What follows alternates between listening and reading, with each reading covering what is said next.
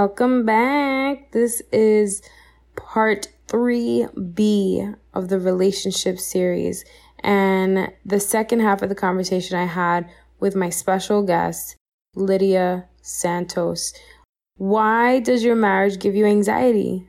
These are real truth bombs for Christian wives and honestly just encouragement, right? To bring you back to God. So I just want to remind you, Lydia is a certified teacher turned homeschool mom.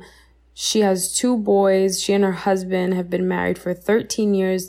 They've been through it, separation, divorce papers, reconciliation. And Lydia shares how she overcame shame, worked through difficult times in her marriage, reclaimed her identity in Christ, and helps other wives to do the same thing at the JAR podcast. So make sure you check out the JAR podcast.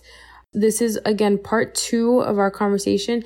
If you haven't listened to part 1, you will be lost.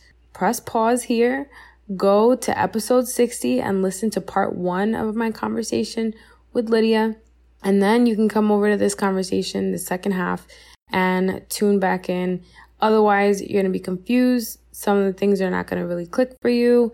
You're going to be picking up in the middle of the race, and that's never a good situation. So I hope that you will follow our lead.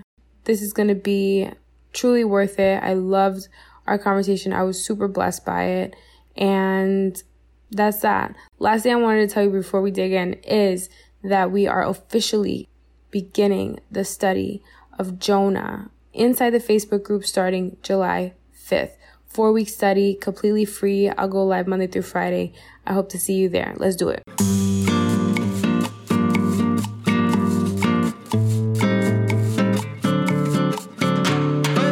You're now listening to Her Renewed Strength, the podcast, a place where you, my sisters in Christ, are encouraged to walk by faith and equipped to live well, steward well, and set your minds on eternity. I'm your host, Erica Diaz Castro, your Jesus-loving Puerto Rican life coach. If you're tired of living a life burdened by anxiety, burnout, or overwhelm, if you're ready to do more of what you love, create more space for the things and people that matter most, and better steward the gifts and resources God graced you with, if you want coaching, encouragement, fellowship, and just a friend to help you shift your perspective from the temporal to the eternal, you're in the right place. Grab a coffee, journal, and a pen. Let's invite the Holy Spirit to the party, and let's dig into today's episode. So as you're sharing, I'm just reminded God's like planting a little idea, like don't try to uncover things as if it were like formulated, like you said, right? Like if Lydia and her husband went through this and this is what it took for them to be in a spot where they have a healthy marriage, where they have a loving marriage that's filled with love and respect, that doesn't mean that this very thing will work for other women in their marriages. And I just want to like highlight that really quickly before I dig into like a couple things that I want to draw out of you a little more. With that said, the ladies who listen to this podcast struggle with anxiety on some level, overwhelm, burnout, whether it's from just like doing too much, or maybe they don't have the capacity to do as much because they are too burdened by anything, by the tall task, right? And so what would you say if, like, thinking about that, remembering how you were feeling at the time and what types of things you were believing, what led you to be in this space where you could receive biblical encouragement and you weren't like scoffing at it, you know? And then also what do you think makes like one of the biggest differences when you are encouraging a person who is walking through a really hard season in their marriage? So the first one, I don't know about everyone listening, but for me, my anxiety was rooted in a lack of humility. It was rooted in pride, like I'd mentioned, and not quite understanding God's grace. I understood it in my head, but not my heart. I understood that it was for other people who had messed up, but not for me, because I was walking the straight and narrow. I was doing everything that I should. And my anxiety was rooted in feeling like it was up to me to hold it all together. And didn't understand the surrender aspect. And it's interesting because I'm not diagnosed with anxiety, but I sure struggle a lot with it. And I did some research on it, and the Greek word, and you've probably talked about this through, all your episodes, but I just found it interesting for this, that the Greek word that anxiety originates from means for someone to be pulled apart, drawn in opposite directions, or divided into parts. And so you're not only doing that within yourself and your relationship with the Lord and just feeling pulled in all these directions, right? Like the overwhelm aspect. But inside of a marriage, it's contributing to division, lack of unity.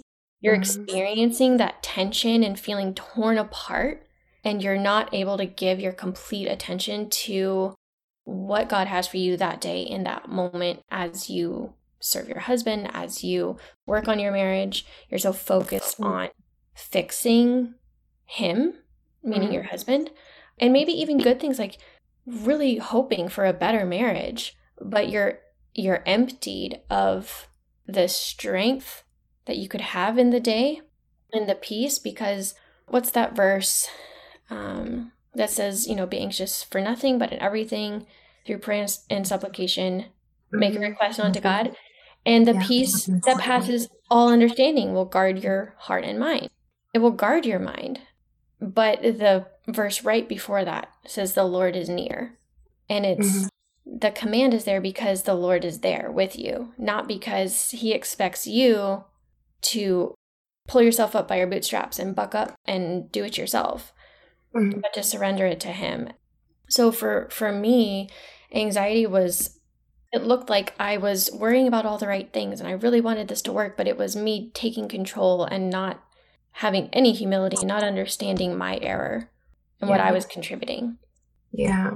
I'm reminded of the section of Galatians chapter 5. I believe it starts in like verse 13-ish, when it starts talking about the fruit of the Spirit. And in there, Paul illustrates what the sins of the flesh look like as they pertain to, being opposite of the fruits of the Spirit. And some of those are what you mentioned, like division, strife, unrighteous anger. Essentially, there's righteous anger, which is the Lord's anger, right? Because he is a just God. But when anger is rooted in like not getting your way because you're judging the other person, right? Because you're divided and all of that, like all of that is rooted in flesh and you appealing to your flesh. And so as you're sharing that, I'm thinking about how many times I've not had, we've had like our disagreements and whatnot in our marriage, but we've had a solid marriage, like otherwise, like, generally speaking. But like we've definitely been divided, and it's been pride driven because of like thinking that what we're doing is the right thing. And I'm doing everything that I'm supposed to be doing, like pointing the finger, like you're not doing your part and you're not performing and meeting my needs. And like for that, I can just be on my own, like I'm better off by myself type of thought process without actually saying it, Yeah. And I feel like I kind of, as I was thinking about this, broke it down to like three little, well, they're big, but 3 steps that can sort of help that the things that have helped me the most. And the first one is that perspective shift. And like you say in your intro, switching your perspective from the temporal to the eternal. It's that concept. And I always go back to the Israelites and how God had brought them out of things, but they continuously complained and made it self-focused again. And the things that they wanted. And maybe some of the things were on the surface level good. They wanted to worship. But what were they worshiping? Or what were they asking? Or they got impatient, so they ended up taking it into their own hands and being divided from God. I was just reading in 1 Samuel today, the part where they wanted a king for themselves, and God's like, don't you see, I'm your king, and warning them of all of these things. And so sometimes we want good things for ourselves, for our marriage. We want to feel happy. We want unity.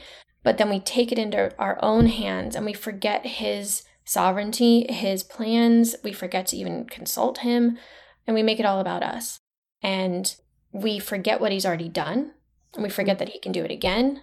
And we lose that heavenly perspective.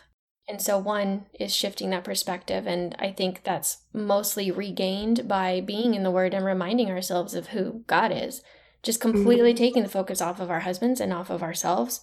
And sometimes that's a physical change. Like I will often go outside, or as often as I can travel to, I'm in Texas, so as often as I can go to Colorado, and I always go up a mountain, and I'm just like, oh my gosh, just that perspective shift. And sometimes it's just in my morning routine, and I'm just in the Word and asking God to give me that reminder. And the second thing I thought of was to really, really ask God to reveal any pride in me, to get rid of it, to reveal it to me. The verse in Psalm that talks about, search me and know my heart and my anxious thoughts, and really help me to understand if I am elevating myself to a place with my thoughts or my words or my actions towards my husband of course, I probably would never say to him, I'm the better one in the marriage, but my actions and my thoughts might do that because I might scoff when he does something, or I might roll my eyes, or I might, think, oh, why am I the only one who, whatever. And just to be aware of that mentality. And if a lot of times, I know my tendency to isolate, so that's when I reach out to my community girls, and I'll be like, hey guys, I'm really struggling with feeling like I'm the only one working at this. Can y'all pray for me? And I reach out to them, and they will either on the spot pray for me, or when we meet every week, they will ask us how we're doing. So people know what's going on in my heart, and they can help me uproot that pride. And then the third thing is to really have humility, that if I want something to change in my marriage, it's driven by my desire to be a better partner, not to have a better partner. It's, like the verses in Ephesians 4:29 that says, be kind and compassionate to one another, forgiving each other. And then in Philippians 2:3, this is the big one for me, do nothing from selfishness or empty conceit, but with humility consider one another as more important than yourselves. So then I'm challenged to think, well, how am I considering him as better than me when I have the tendency to think that I'm better? And so those are typically three things that help me kind of keep myself in check. Yeah. So I think the biggest thing that's standing out from those three things is that there is, without you saying it, like there is surrender, right? Like you're willing to give it to God and let him reveal something ugly in you, which I think is hard for anybody, especially people who want to see themselves as like good people to accept. And I think that's the case for anybody, even if you don't think you're a good person, like when you're confronted with the truth of how ugly your actions or your intentions actually like really are. And I just want to pause right there and say, comparing yourself to God, not other people, is like what's going to help that actually happen. But yeah, when you're confronted with that ugliness, there's this, like, you have to be willing to admit that it is something that needs to be resolved. And then you actually choosing to submit to the Lord and be humble so that you can submit to your husband and be humble is maybe like, it's hard. It's, to put it in like the easiest, simplest words, it's mad hard like to do that, like in practice versus saying it. How do you walk that out? Yeah, I mean, it's often looks like I get mad at first, or I want to shut down or deflect during a conflict or get defensive.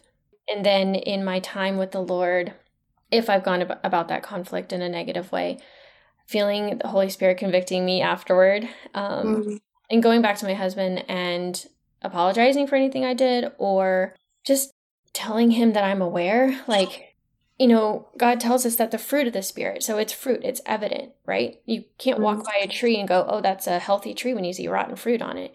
And if there are things that are, it's obvious, it's evident, I had a bad attitude or I reacted this way, that's not love, joy, peace, patience, all of that. And if fruit that's showing in me is rotten, is not the fruit of the Spirit, it's just kind of ignorant to ignore it or pretend that it's not there. So instead of somebody else coming and pointing it out to me, I've learned to sit there with the Lord and let him reveal it to me and go, you were being like this during that conversation. And in humility and surrendering that to the Lord, then going to my husband and admitting that and apologizing. I love it. So I want to wrap up. Thank you so much for pouring into all the people listening, especially the wives who are going through it in their marriages. 2 questions for you.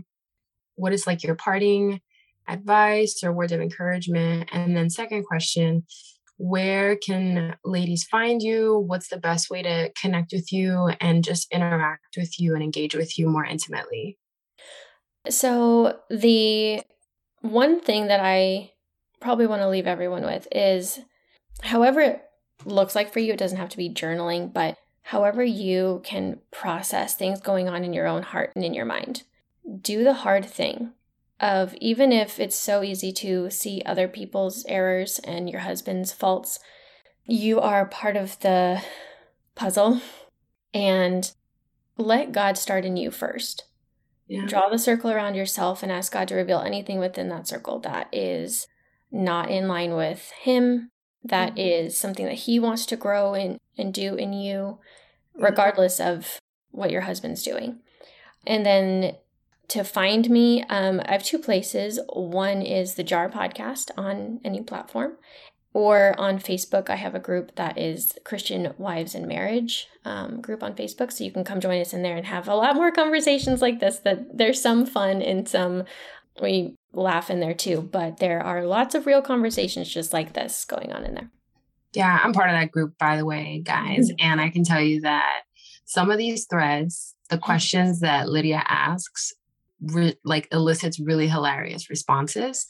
So if you I think it's number one, important to be in community with other Christian wives, because you get properly oriented back to the word, hopefully, and to just seeing things from a biblical perspective and thinking about things from the perspective of I'm a daughter of the King and I need to act that way, right?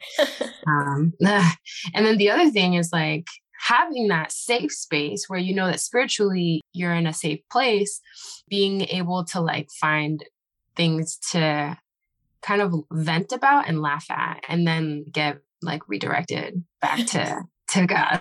Right. Because it was when you asked what's your, drop a GIF or something, or a GIF that shows your response to when your husband makes a comment.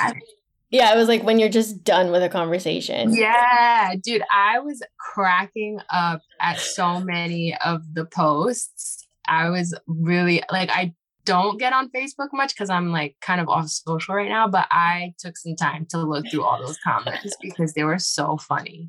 But I didn't leave them there. No, you didn't. You definitely were all right, girl, you know that's actually this, right? You were helping us to see where we were needing some godly advice and reorientation. So, definitely check out the JAR podcast. I listen to it. I send episodes to my clients, to my friends all the time. And I wouldn't bring anybody on the show who I don't trust. So I just want to really encourage y'all to check out what Lydia is doing, because it's very important. I don't talk about marriage specifically much on this show. So if you are wanting something that speaks in more depth, her podcast goes into a lot of hard conversations in a really gracious way. So I highly recommend it. And then of course the group on Facebook, I'm in there and she's in there, and we're both really down to earth, I would say. So it's that kind of vibe. Yeah. So that's it. Well, thanks for being here. Definitely want to have you back at some point. When more things come up, I'll try to figure out what to hone in on. There's so many different topics, but I think this was a good introductory episode and conversation with you. So thank you for having me on, friend. All right. I'll see you guys inside the Facebook. And if you're not interested in the Facebook, then I'll see you on the next episode. Bye. Hey, sister girl, if you love today's episode, the best way you can show love and support is to leave a written review on Apple Podcasts. This helps other Christian women who want that same support and valuable content actually find the show. Oh, And if you're ready for more and you want to learn about free group Bible study, upcoming events, free courses, and other services, head to herrenewedstrength.com and subscribe to the weekly newsletter to become an insider. You'll get my weekly top 5, extra tips, and bonuses. I'll see you on the inside.